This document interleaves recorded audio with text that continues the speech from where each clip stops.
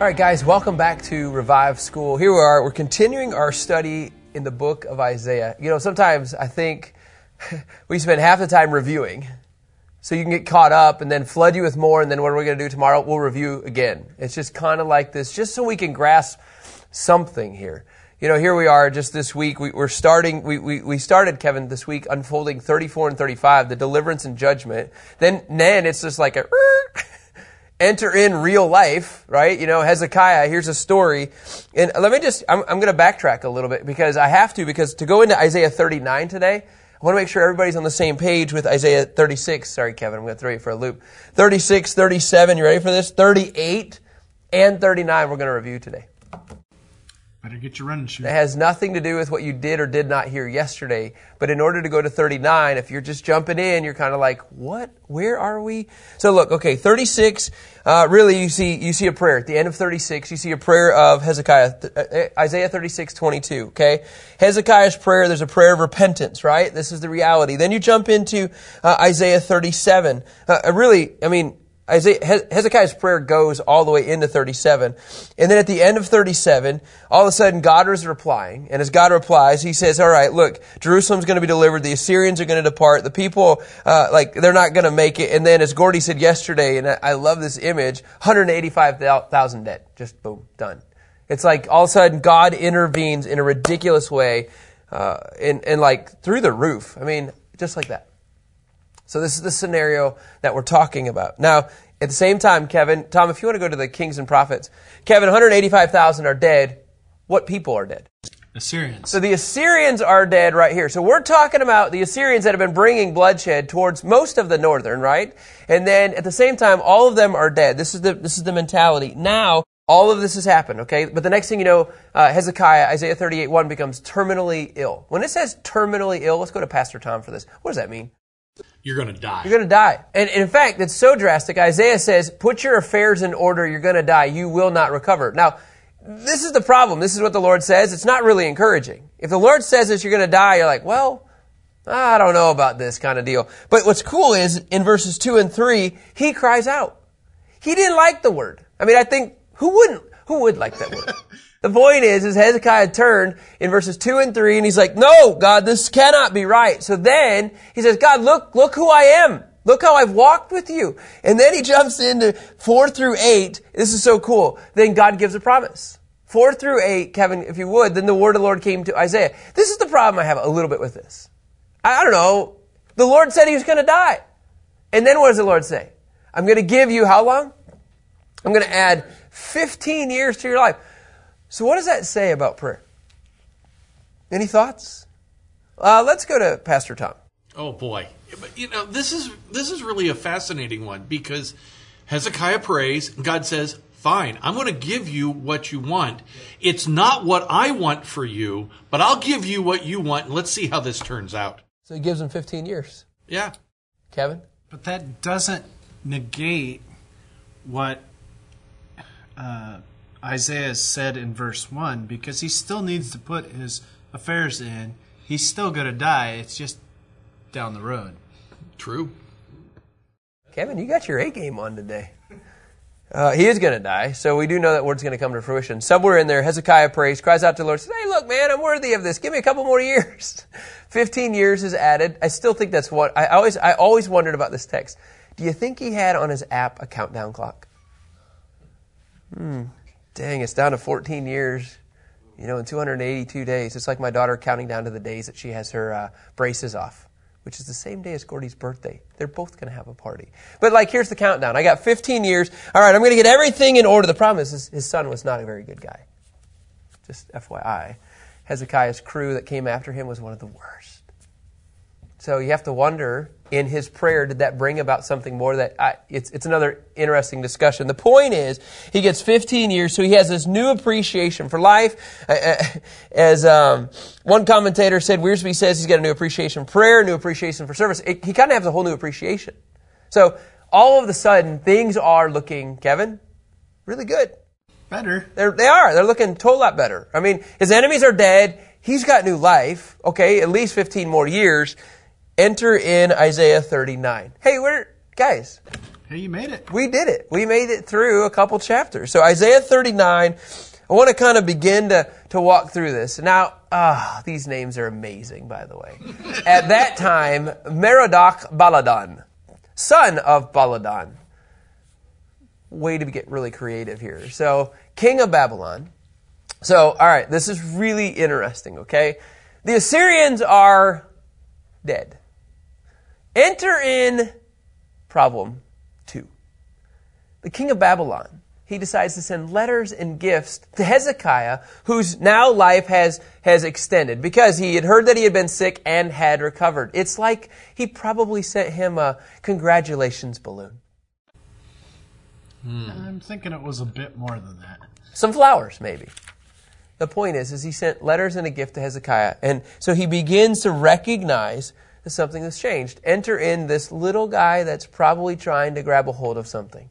Go into verse 2 if you can. Verse 2 says Hezekiah was pleased with them. Pleased with them meaning the Babylonians.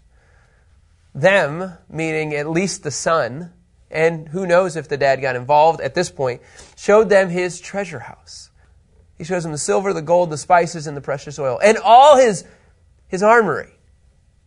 And everything that was found in his treasuries. Okay, Tom, you're Tom Jankowski. You are in the military. When it says armory, what do you think is in there?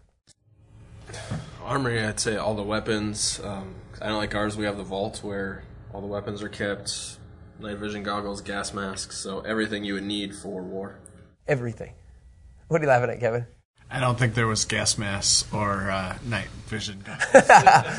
All right, but here's the point. Hezekiah is like excited. I mean, look, here's the deal. I want to cut this guy some slack. I do. I want to cut him some slack a little bit.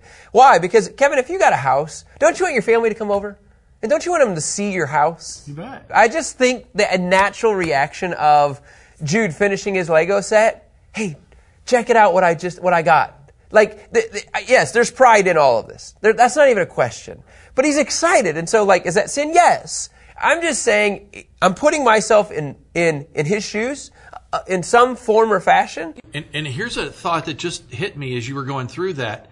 Assyria is now out of the picture. And so the heaviness and oppression of that attack. He's excited. Off and, okay, we're in. We're free. Yeah.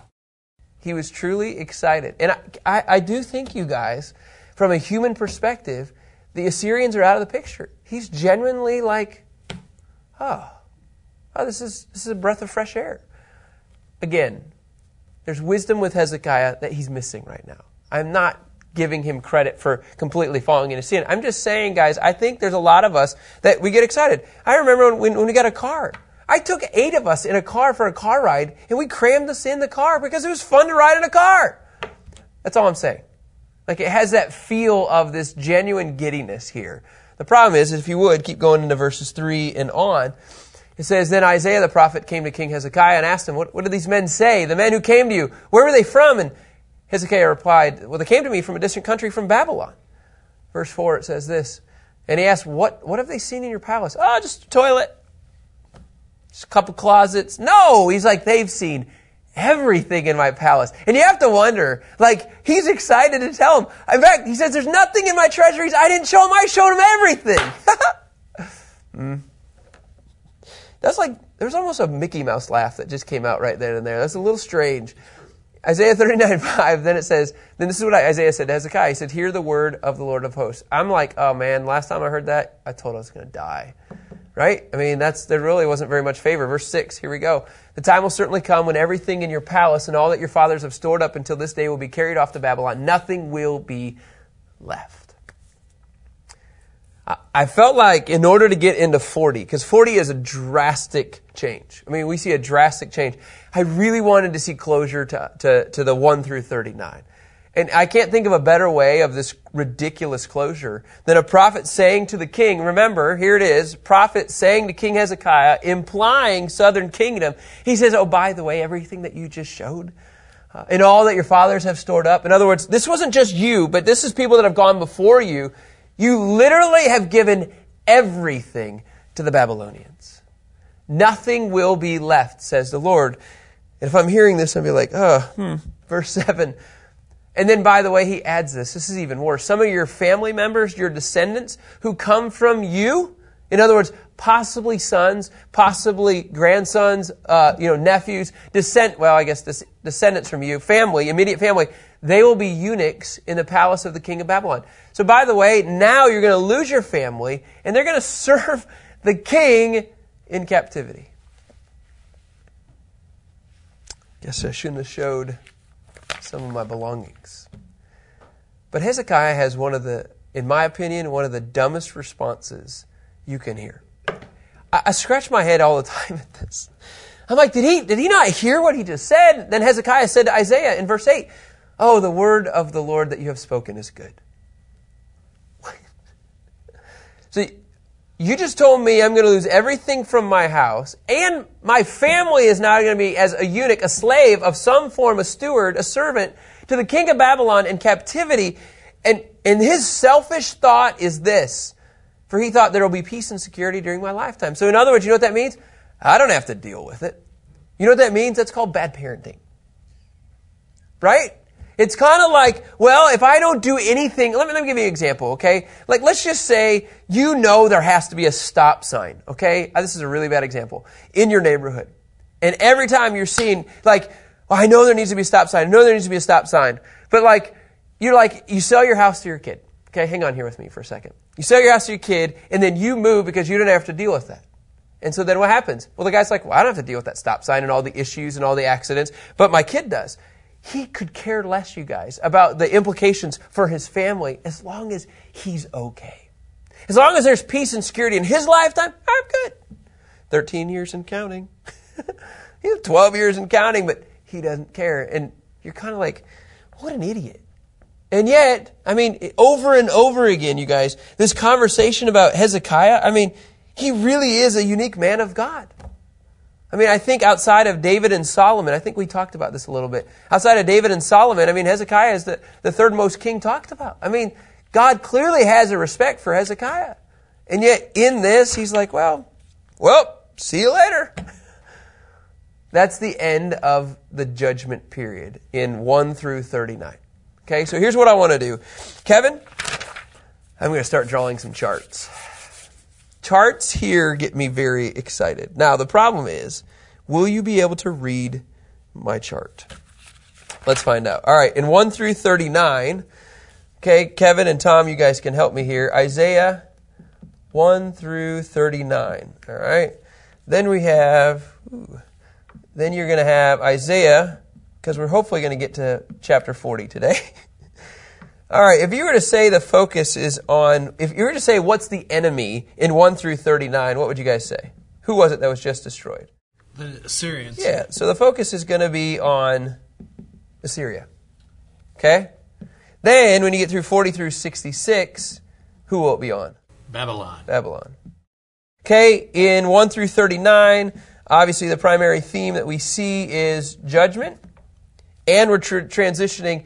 You can use multiple words, you guys, for 40 through 66. I'm just going to use deliverance for this one. You can go multiple different ways on this. And I like what we're beginning to see. Now, historical details are going to be present in 39.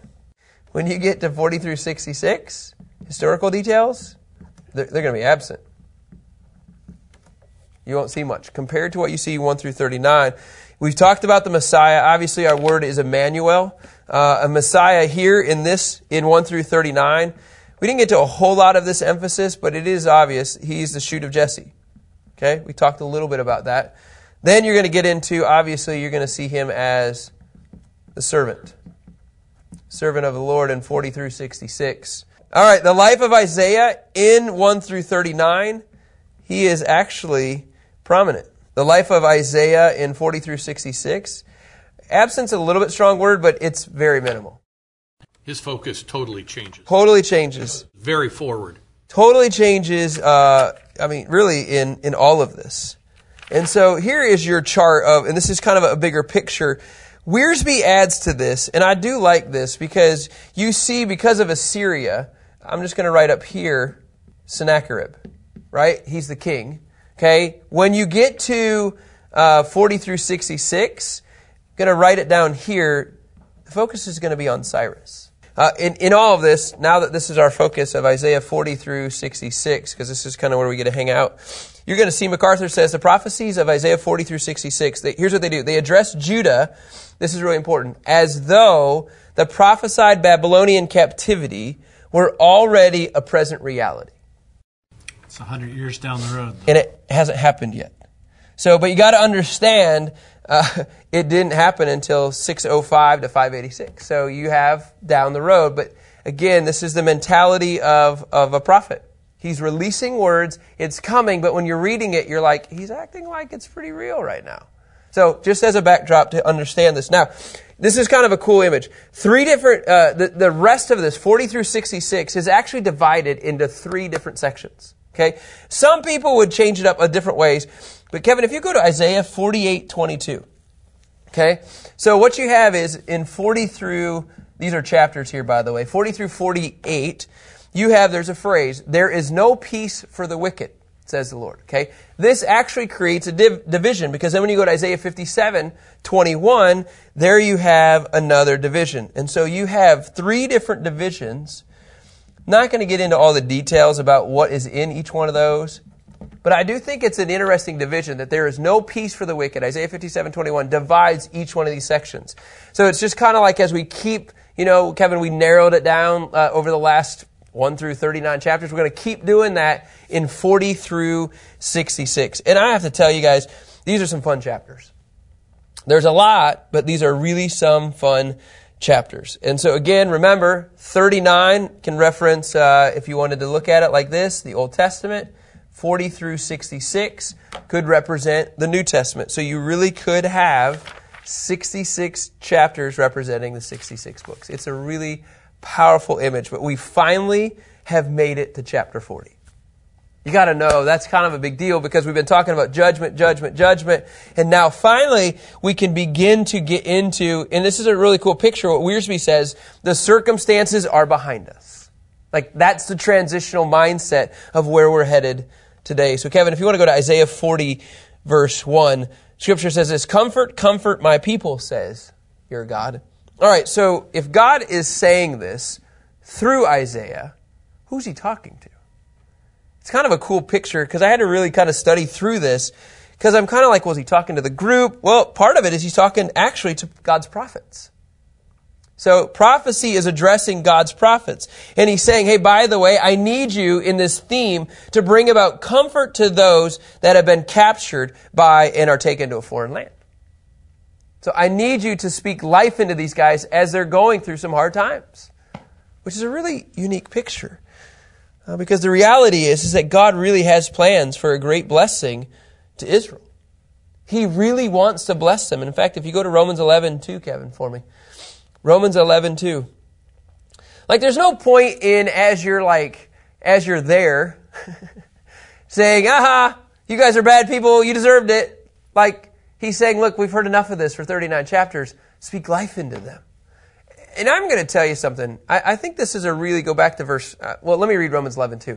God has not rejected his people whom he foreknew. This is Paul talking. Or don't you know what the Scripture says in the Elijah section, how he pleads with God against Israel? Like God has a plan for these people. I need you to breathe life into them. And I say this all the time, you guys. It's like when we have hurricanes or tornadoes or natural disasters, and then you have these prophets in the U.S. that are dropping prophetic words when they're in the middle of it, saying, well, you're here because of X, Y, and Z. Like, the reality is, that doesn't do any good as a hurricane's over, taking their house. Does that make sense? And it's timing. I'm not saying that those words aren't appropriate. I'm just saying understand the timing of releasing a word is really important. And now, Isaiah is saying, guys, I need you. And look what he says in verse 2. Speak tenderly to Jerusalem. Announce to her that her time of servitude is over, that her iniquity has been pardoned, and she has received from the Lord's hand double for all her sins. Okay, this is really kind of bizarre. It says that her iniquity has been pardoned. Well, think about this. You have to kind of wonder how. You guys got any thoughts? How? How has her iniquity been pardoned? Based on current events, what would you guys say? Based on current events? Yeah. Not the big picture. No. Well, what's your thought on this? You want to take a stab? Any thoughts? Well, their sin for their iniquity, their sin, was one, they weren't letting the land rest. And so their payment for that in captivity was letting the land rest in the year of Jubilees. I think that's a good guess. Think about this, okay? If this is written to speak positively into the Babylonians, right? That's kind of what we said. The prophets are supposed to speak life into these guys, okay? If he's speaking life into these guys, he's implying, okay, if their iniquity has been pardoned, somewhere he's implying they've already been set free. Is that true? Mm-hmm. Then it only can mean, I shouldn't say only, there's a really good possibility that now the Babylonians are dead. In this word, so because the Babylonians have died, their bloodshed has actually pardoned their iniquity. It's a thought. But remember, he was told to speak life into them. If they're in this place and they know they're going to be pardoned from it, in their mind, they're set free. That sets up what we're going to see in the rest of the 40 chapters, because he really reinforces that. All right, let's get to the fun verses. Like, these are fun. This is building the way, but man, when you get to 40 verse 3, it's kind of like, I've heard this before. A voice of one crying out. Prepare the way of the Lord in the wilderness. Make a straight highway for our God in the desert. Okay, you read, make a straight highway for our God in the desert. I naturally think, man, where else have I heard this before? Well, just a little bit in Isaiah 35. Okay, do you remember this? Do you remember that there's going to be a highway? Do you guys, Kevin, if you want to go to Isaiah 35, Scripture then says specifically, it is in verse 8. And a road will be there, and a way it will be called the Holy Way. The unclean will not travel on it. It will be for the one who walks the path. So we know this highway, I-35, right, is going to be at the end. Right? Correct? Okay, so you got to keep coming back to, I've heard highway language. This is at the end when it's all said and done. Now we're in Isaiah 40 verse 3. Now we're talking about another path, another highway. Here's where I got to go back to my drawings here. All right, we have talked about current events. Okay, we've talked about the first coming, and then we've talked about the second coming. Kevin, now this highway, I believe, Kevin is talking about the first one. Okay? So does that make sense?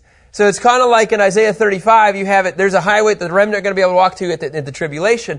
Now we have, there's going to be a voice crying out, preparing the way of the Lord in the wilderness, making a straight highway for our God in the desert. Well, let me just cut to the chase. It's John the Baptist. So John the Baptist is preparing the way for his first coming. But then in Isaiah 35, the prophet says, yeah, but there's going to be another way. So this is a foreshadow, you guys, of what's to come. And then obviously, if you want to go to it, Matthew, Kevin, 3, verse 2, it's the same picture. I need you to prepare the way. Now, this mentality of, like Warren Wiersbe talks about, it was customary for the Eastern monarchs. What they would do is they would send their, quote unquote, their heralds before them, right? What would they do? To clear the obstacles. So before a king would come in, there was a guy's job who's to go in and make sure everything's okay. You know what I'd call him today? Secret Service. You know, we have a friend that goes to our church. He's Secret Service. He used to do stuff for some of the previous presidents. And his job was always to go into a city 2 to 3 days early, and he prepared everything. That's what he did. John the Baptist is ultimately told, I need you to do this for the coming king. In those days, Matthew 3:1, it says, John the Baptist came preaching in the wilderness of Judea. It's an incredible picture. And here's what he said. Repent, because the kingdom of heaven has come near. Now to go back to Isaiah 40. Are you kidding me? Are you telling me that Isaiah prophesied about John the Baptist who's going to prepare the way for the king, the way of the Lord? Yes. Absolutely. And this highway is, I believe, a foreshadow of the highway to come. It's just a cool picture of how God can just kind of give us pictures. Now, when you go to verse 4, in this preparation of getting the highway clear.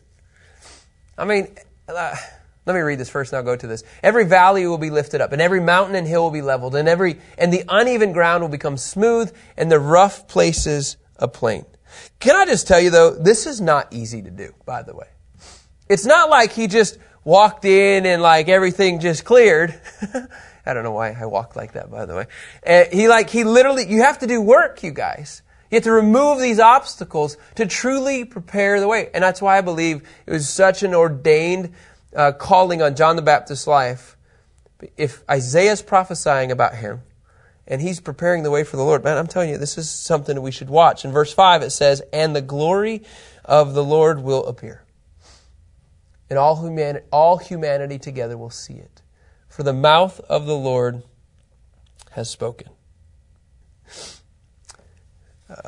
When I look at Isaiah 40, these 3, 4, and 5 really stand out.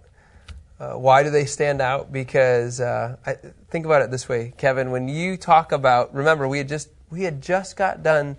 The prophets had just got done saying, "You will be set free." If you take that perspective, that the Babylonian captors will be killed, that all the people around him, Cyrus will be used to be set free. If they're going back, Kevin, on a pathway, what would they need? Somebody to clear the way. And what happens with Isaiah in this book, in this chapter, is that sometimes, I have no problem telling you, it's just hard to grasp the timing of everything. You're like, I just was talking about the tribulation, but now I'm talking about before the tribulation, but now I'm talking about the first coming, but we just talked about the second coming. And so all I want to just say is, it's okay if you don't get through every single verse in the chapter. If you're stuck on 3, 4, and 5, just embrace that. Because you want to really know what happens, Kevin? I really want to teach on verse 31. This is the one that everybody knows. This is the paintings. But those who trust in the Lord will renew their strength. They'll soar on wings like eagles. They will run and not grow weary. They will walk and not faint. Look, I didn't teach on anything in between. But if you know where they're going, and you know where they've been, this is unbelievable how much this makes sense.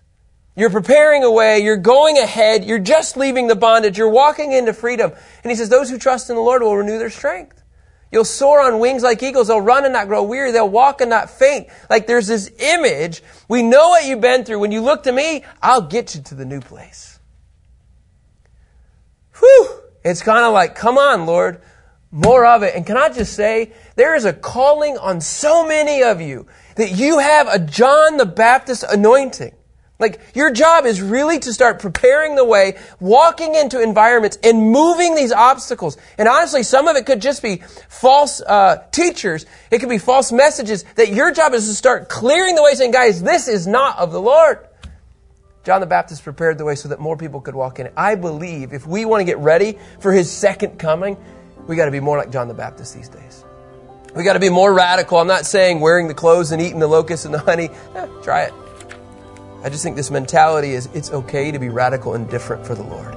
He was. And if we're going to get ready for his return, we need to do the same thing. And as a result, here's what I love. Others will be blessed in his presence and in his experiencing who God is. Isaiah 39 and 40. It's a lot, but man, I love this book. I love what the Word is doing in my life. And my prayer is that it's radically impacting yours as well. All right, guys, have a great day, and we'll talk to you tomorrow. Thanks.